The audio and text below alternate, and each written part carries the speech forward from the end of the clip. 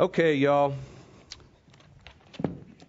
As I look at our topic in the bulletin, my heart flutters just a tad. Let's do this. We are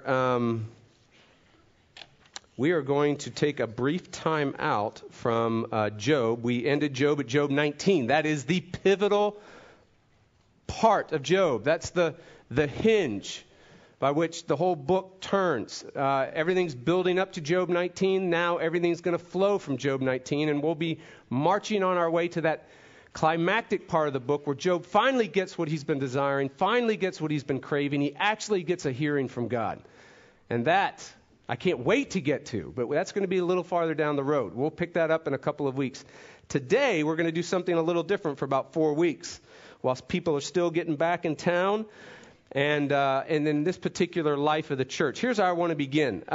Nora Dorso of Lyndhurst, New York, wrote about her son, Joe, when he was turning 6 years old. She and her husband got together and decided it was time for Joe to ditch the Winnie the Pooh briefs and go for something a little more studly. So they got him Incredible Hulk briefs. They laid the package on his bed. He comes running into his bed, rips open the passage, sees the Incredible Hulk briefs. Triumphantly, he exclaims, "Finally, adult underwear." Todd Gibson, I was thinking of you, baby. For many of you that know me and have been in this church and know the leadership of this church, you might feel the same way with this topic. Finally, an adult conversation about money. Jim, lock the door, please, right now. Here's the first. What we're going to do we're going to have an adult conversation about money, and we're going to have a preliminary dialogue right now before we even get into the text. And the first preliminary dialogue, the first topic, would be kind of the elephant in the room, wouldn't it? I mean, Jeff, you've never taught on money. You've never preached on money. What's going on? I've been preaching for about 12 years, and I have never preached or taught on the topic of money in those 12 years. So the obvious question is, why haven't you? Right? That's the first question. And the answer, the honest answer from myself and from the leadership of the church, the honest answer is, we just haven't been comfortable with the idea. We've been uncomfortable with this topic. That's the honest answer. Why? I have viewed, and I think all of us would say, we probably have viewed preaching about money as a form of spiritual whining. You know, if the budget's not being met, whine spiritually about money. If we're not able to develop and grow and go forward in certain ministries, spiritually whine about money. You get the point? I have never wanted to be that guy, that preacher, that one who whines, that one who manipulates, that one who guilts to give his congregation or his people. Never wanted to do that. So then the second question in our honest dialogue here, our adult conversation about money is, well, what's changed then? You know, why now? Why talk about money now? And here's the answer to that. Our understanding, the leadership of the church, mine included, our understanding of money and our relationship to money has changed.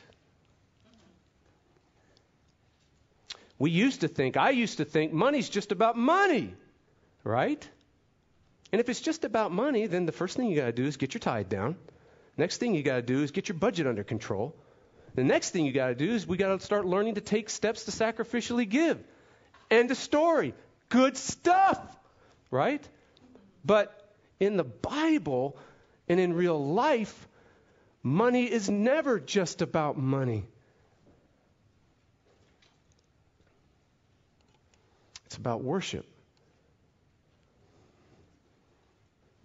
It's about treasures in the heart, the trusts of the heart. It's about control and power and significance and status. It's about beauty and bounty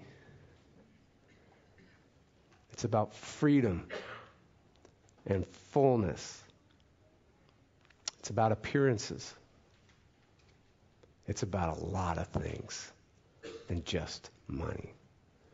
So, because that's the case, money moves in the realm that's cosmic. Money moves in the realm of the battleground of the gods. Money moves in the realm of the clash of the titans. Money moves in the cosmic spaces and places of the universe and the human heart. And because that's so, we got to talk about it. Last preliminary thought in our adult conversation about money. Our last preliminary thought is this. Money is the most talked about daily life topic in the Bible. Do you know that? I mean, when you get down to the nitty-gritty internal grind of life, what in the stuff of your real life is most talked about in the scriptures, and the most talked about topic is money. 10 to 20 times more than sex. So you got to ask yourself, why does money have such a visible topic in the scriptures? Why is that the case? I mean, we're talking about daily life kind of stuff. Real life kind of stuff. Why does money have that kind of visibility? Why does it? And here's the answer. Because money is the last place we look to see if we have a problem with it. Money is the last place in our lives we think we have a problem with. Our default position is usually, I don't have a problem with money. Now, Jim, my neighbor, with the Hummer limo, oh yeah, he's got a problem. I have a Honda, thank you. Right? That's our default position. One pastor puts it this way. I absolutely love this. No one committing adultery says, "What are you doing here? You're not my wife." You know when you're committing adultery. But money is different. We are always the last people to know we're greedy. We're always the last people to know we spend too much on ourselves. We're the last people to know we're not generous. That we try to use money to control our lives. And we use it for our agendas. And that we desperately need it.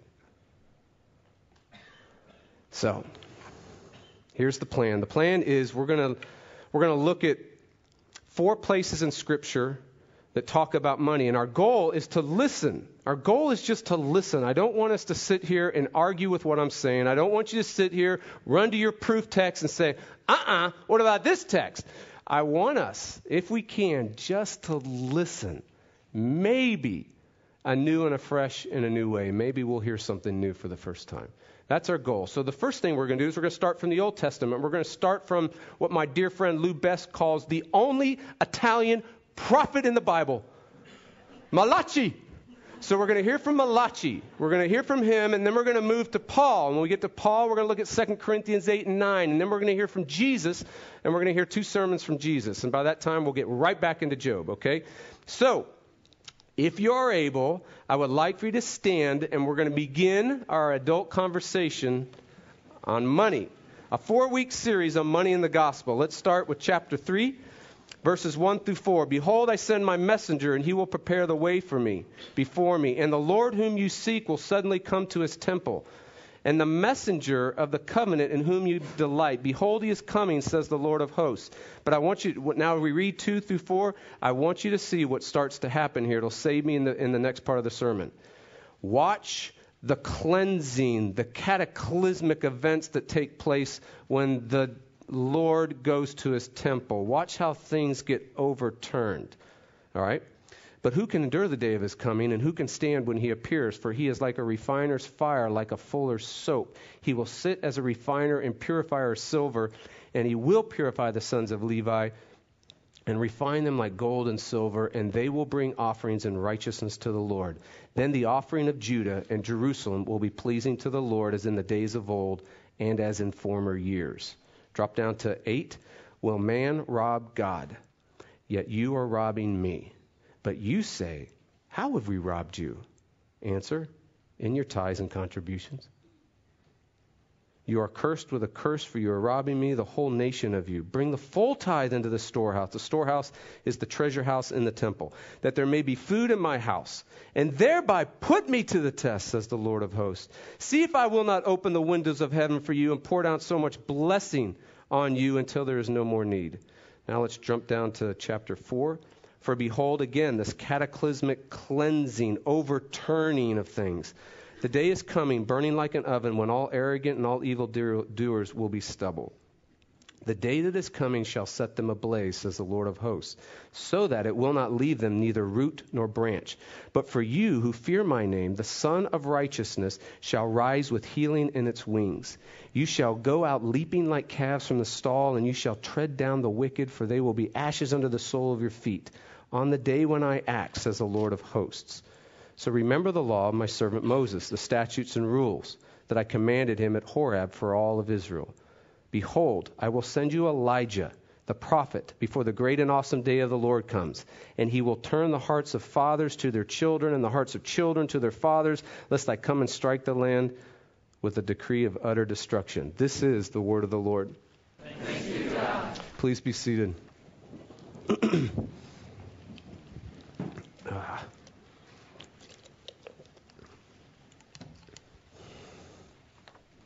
Oh God, we ask that you would speak, and we ask that you would give us ears to hear in our heart and eyes to see in our heart, that you would give what Paul prays for, having the eyes of our heart enlightened to behold him. I pray, Lord, that you would fill us with your Spirit, that he would enable us to do so. And where the Spirit is, there's power. And where the Spirit is, there's life. All the power and all the life that Jesus accomplished. And I pray this in his name. Amen. All right, nothing is known about the personal life of Malachi. All right, he's the invisible man. He's the invisible prophet. Nobody knows anything about him. He's the last prophet in the Old Testament, and what's happening is that he's the last prophet before in this book is announced another prophet that's coming. But this other prophet that's coming is kind of a different kind of prophet. We're going to know him as John the Baptist, but John the Baptist is in a very unique situation because John the Baptist has one leg in the Old Testament or Old Covenant, and he has one leg into the New, and he's a bridge between the Old and the New. He's a bridge between the old era and epic and age of redemption, the plan of redemption, and the new one. So what we have in the very beginning of this passage is we get a sneak preview of this guy that has his foot in the old and in the new. We get that in 3:1:1. Behold, I send a messenger, right? Now, in 4:5, behold, I will send a messenger. I will send you Elijah the prophet. Well, Elijah's already come, and that's why people, when John the Baptist came, were calling, "Are you Elijah come from the dead?" Right? John the Baptist is the national anthem before the big game. When the national anthem starts being sung, the reason why everyone in the stands is about ready to begin. And so when we get to Malachi, what we have is we are in an interesting place in the story of redemption. He's the last, this book, that's announcing the coming of another who will start singing the national anthem, and then the game really begins. Right? Now, the layout of Malachi, I need to give you a little orientation to the book. We can't just drop right into this book. The layout's very interesting. The layout is of such is that you remember in the Old Testament you have all these, at the end of the Old Testament, these weird names for prophets. Zephaniah, Zechariah, Habakkuk, Malachi, these names. What I want you to remember about these names is these are a new breed of prophets. These are not like the old prophets. These are not like the Elijahs and the Elishas. These are a new breed of prophets. They're different. Not just that their names are different and weird, but they are in a different place in the story of redemption. Okay? Now, what's taking place here in these new breed of prophets like Malachi, I'm going to have a hard time not going back to Malachi, what's happening here is that these all have similar structures, though. They have a structure of speeches or sermons. It's kind of like if you were, the old school way, and I still have the old school way. You go into my office and you grab the filing cabinet and you pull out all these 4 files that are just monsters, and you got rows after rows of sermons.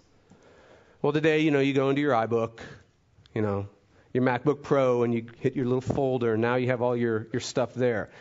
That's the way these prophets are. They are a collection of sermons. And so Luther says it's such a weird structure in such a weird way, and they're such weird people, he calls them actually weird. He says they have a queer way of talking. Like people who, instead of proceeding in an orderly manner, ramble off from one thing to the next so that you cannot make head or tail of them or see what they're getting at. This gives great encouragement to every preacher who's ever preached. The other thing we need to know about Malachi is we need to know the human heart in that place. What was the human condition like? What's the historical soil? What are the people like? What kind of lives are they living, and what are they expecting, and what's going on with them? Here it is. You ready? The human condition in Malachi is disappointment. Life is not going the way they thought, the way they wanted, the way they expected. The dominant emotion, if you were there and you were living in that day, this is what you'd be feeling. You'd be walking around like everybody else saying, is that it? This can't be it. This is not the life we expected. Because here's what's happened. 70 years Israel's been out of the land, and now they're back. And not only that, the seismic epicenter of the whole cosmos and universe has just been rebuilt, called the temple. And the expectations of change in all of Israel at this time is just astronomically off the charts. A national spiritual revival is expected. An inbreaking of God with beauty and bounty and blessing that's off the charts. A sense in which worship will change corporately, and worship in the hearts will change. It's a time where they actually believe that they're going to be a major player on the world stage again, that there's going to be national Israelite status and a place in the world and significance. It's also a time in which the people, there's a giant expectation that lives are going to change. Did you catch that at the end? At the very end of the book? The expectation is, fathers and sons are actually going to have a good relationship again. Marriages are going to be better. Families are going to be better. The community is actually going to be deeper, and there's actually going to be a one anotherness with God's people, and there'll be a sense in which we love and forgive and bear with one another and are on the same team. And there's a sense in which the people are believing and expecting that this God-centered vision will come saturating and soaking the whole community in such a way that there will be a sense in which they live for something bigger than themselves, and they actually will be engaged in ministry and being used in their community, but also in the world stage again, right? But then the spiritual engine of the universe and the cosmos is rebuilt, and nothing happens. No national revival. Is this it? This can't be it. It's the last thing we expected. Is God no longer on the move in Israel? And then Malachi comes in and he gives us the point, the big idea of money in his book. And are you ready for it? Here it is. When God loses power in your life, money gains power in your life. Let's unpack that, shall we? Let's get going here. All right, now watch how he does unpack it. Watch how he shows this power shift that goes from God to money. He describes it in verse 8. Will man rob God? Yet you're robbing me. But you say, how have we robbed God? And the answer is in your tithes and your contributions. This is the blunt assessment that makes all of us go, yikes. Israel's robbing God. Israel's stealing from God.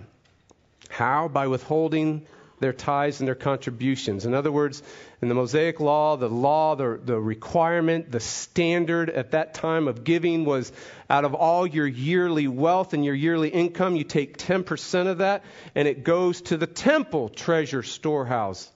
It goes to God and His purposes and His use.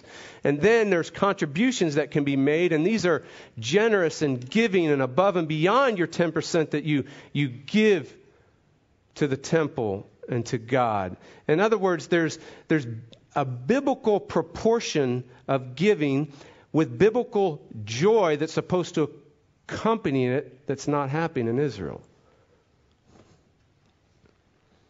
And God says, you're robbing me, you're stealing from me. And if you're like me, you're thinking, just as I'm thinking, what? Come on. Robbing God? Stealing from God? Man, I work hard for my money. I earn it. I get up at the crack of dawn and I go to bed late. I get emotionally wiped out. I'd rather clock in my hours. I earn this. I deserve this. This is my stuff. How does not giving 10% of it rob God or steal from God? How can that be true? Keller answers it this way. He says, everything we are and everything we have, including our abilities, our talents, our gifts, and our personalities, and including our opportunities, being born in the United States instead of being born in the Sudan, all comes from God. God is the great creator and owner of everything. All that we are, all that we have.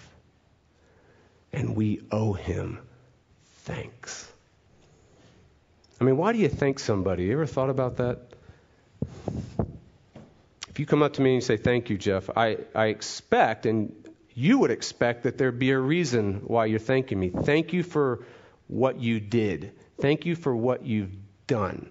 Thanking God is a deep, deep, deep awareness that everything you are and everything you have, He has given you. He's done it. It's His. Thank you. Keller goes on to say this, which is absolutely, when I read it, I fell out of my chair, almost literally. God doesn't give up ownership of something just because He gives it to you.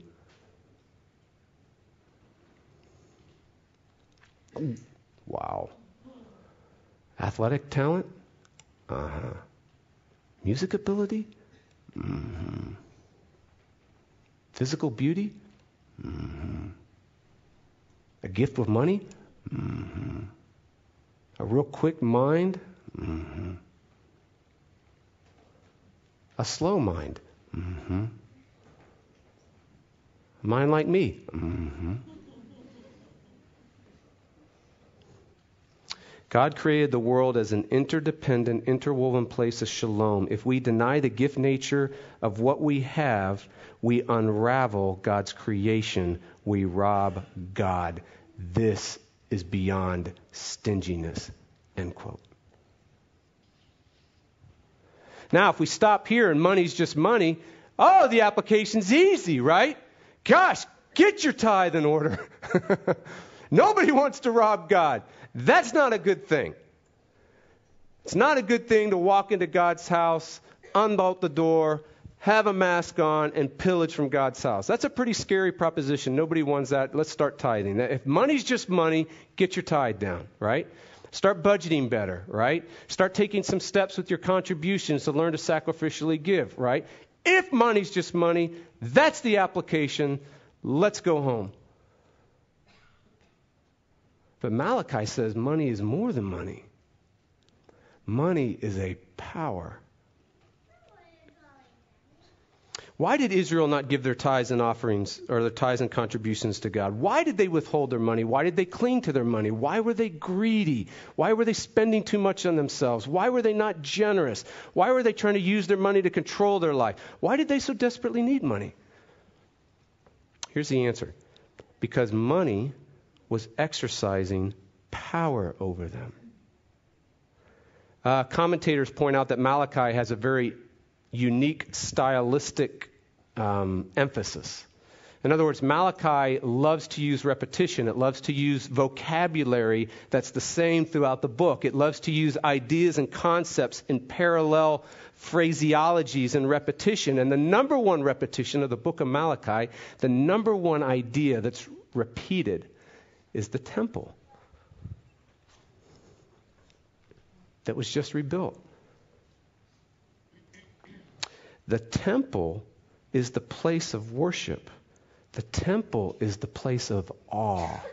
The temple is the place of joy. The temple is the place of bounty and beauty and blessing. The temple is the place of cosmic control and strength and power. The temple is the place of redemption and deliverance and favor with God. The temple is the place of freedom and fullness. The garden writ small. And what God is saying in verse 8 and 9 is that you have turned money into your temple.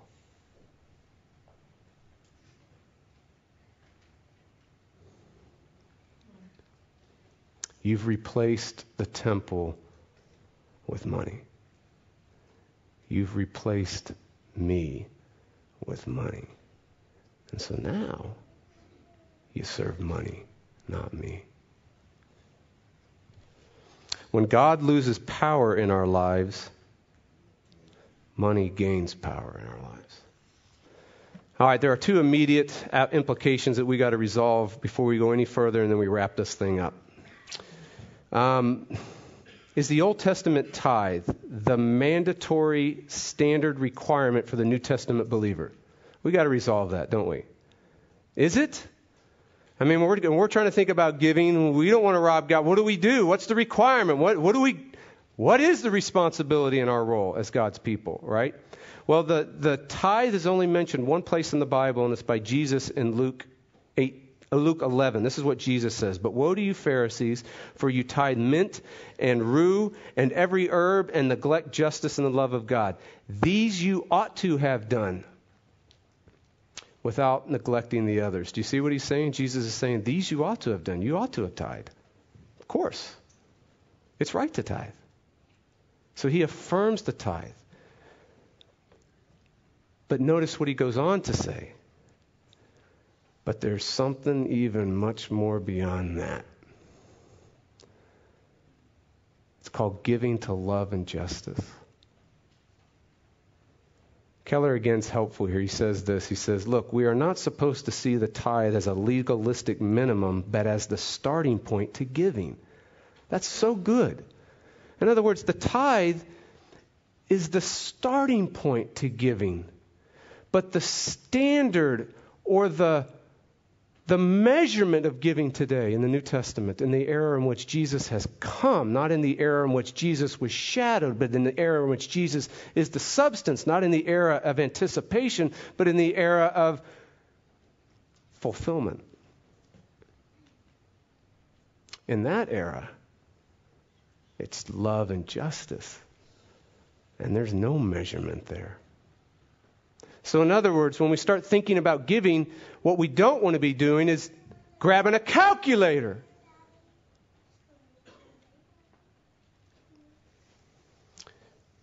we want to grab love and justice. Second implication is this. Look at verse 10. Bring the full tithe into the storehouse, place in the temple. There may be food in my house, and thereby put me in the test, says the Lord of hosts, if I will not open the windows of heaven for you and pour down blessing upon you till there's no need. In other words, here's the point. The tithe is a way to test ourselves. The tithe is a great way to test, reveal what's in our hearts. Does money or God have more power over us?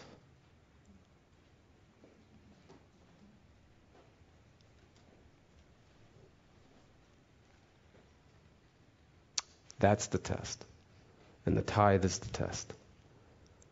Now that we all feel absolutely horrible, what do you do when you fail that test?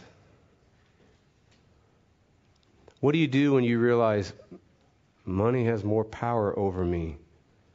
More power of beauty, more power of worship, more power of awe, more power of significance, more power of blessing, more power of bounty, more power of control, more power of significance, more power of status, more power of protection. What do? You could just do it. In other words, you could just say, doggone it, give me the check. You could just do it, right? Just do it. Now here's the point. You can make yourself tithe. You can begin at the starting point of giving and make yourself tithe. But here's what I want to say to you. You can change your behavior, but that will not change your heart. At the end of the month, you are still going to feel anxious and scared while you write that check. You're still going to struggle with being a grumpy rather than a cheerful giver. You're still going to think things like, well, I've done my end of the deal. Now God better bless me. He owes it to me now. You're still going to feel good because you feel like you've done your part. You've fulfilled your role. You've met the standard. You feel okay. Just doing it will not break money's power over you. So here's the deal. There's only one power in this passage that breaks the power of money over us. There's only one power in all the universe that can break the power of money over us. Did you see it in the text? Did you see it? Here's the answer. The better temple. The better worship. The better treasure, the better wealth, the better riches, the better security, the better control, the better power, the better significance, the better freedom, and the better fullness. Malachi 3, 1 through 4. Remember I told you to note the cataclysmic upheaval that was taking place in worship, in hearts, and in lives at the day of the Lord. When the Lord showed up to the temple, purification of worship, of treasures, of the temple took place. 400 years after Malachi, the whole world heard, "Oh, say, can you?" John the Baptist showed up. The game is about to begin. The first thing Jesus did when John the Baptist sung the national anthem is he went into the temple of Malachi. And he flipped over tables. And he even grabbed a whip, which scares the daylights out of all of us. And he drove the buyers and sellers of God's mercy and God's grace and God's favor out of the temple. He cleansed it. He cleansed worship. He made a new temple. It was so staggering. The religious leaders went up to him. They got in his face and they go, "Tell us about what right you do this now." And this is what he said. "Destroy this temple, and in 3 days, I'll raise it up."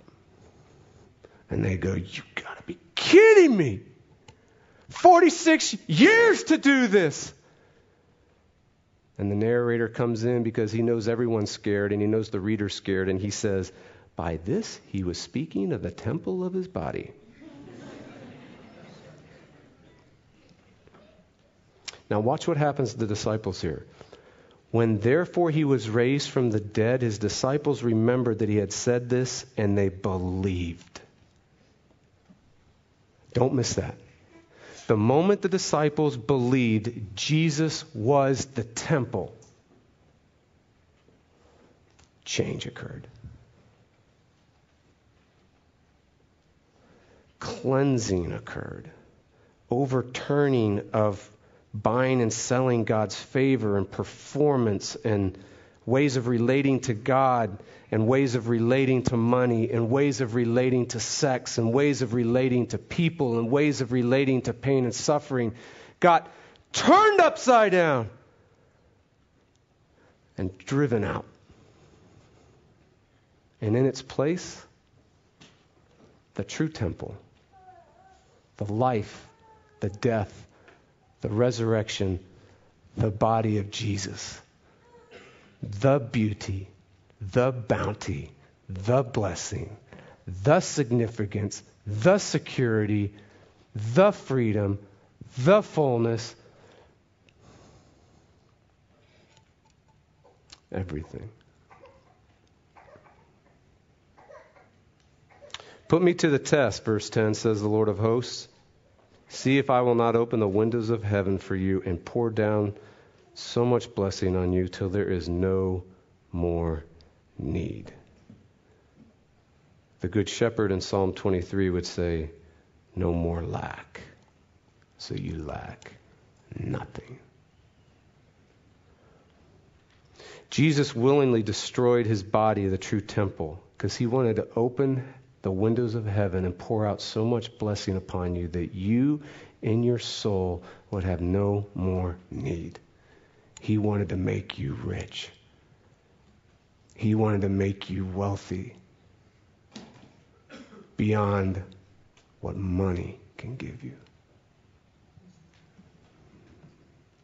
When God gains power in our lives, money loses power in our lives.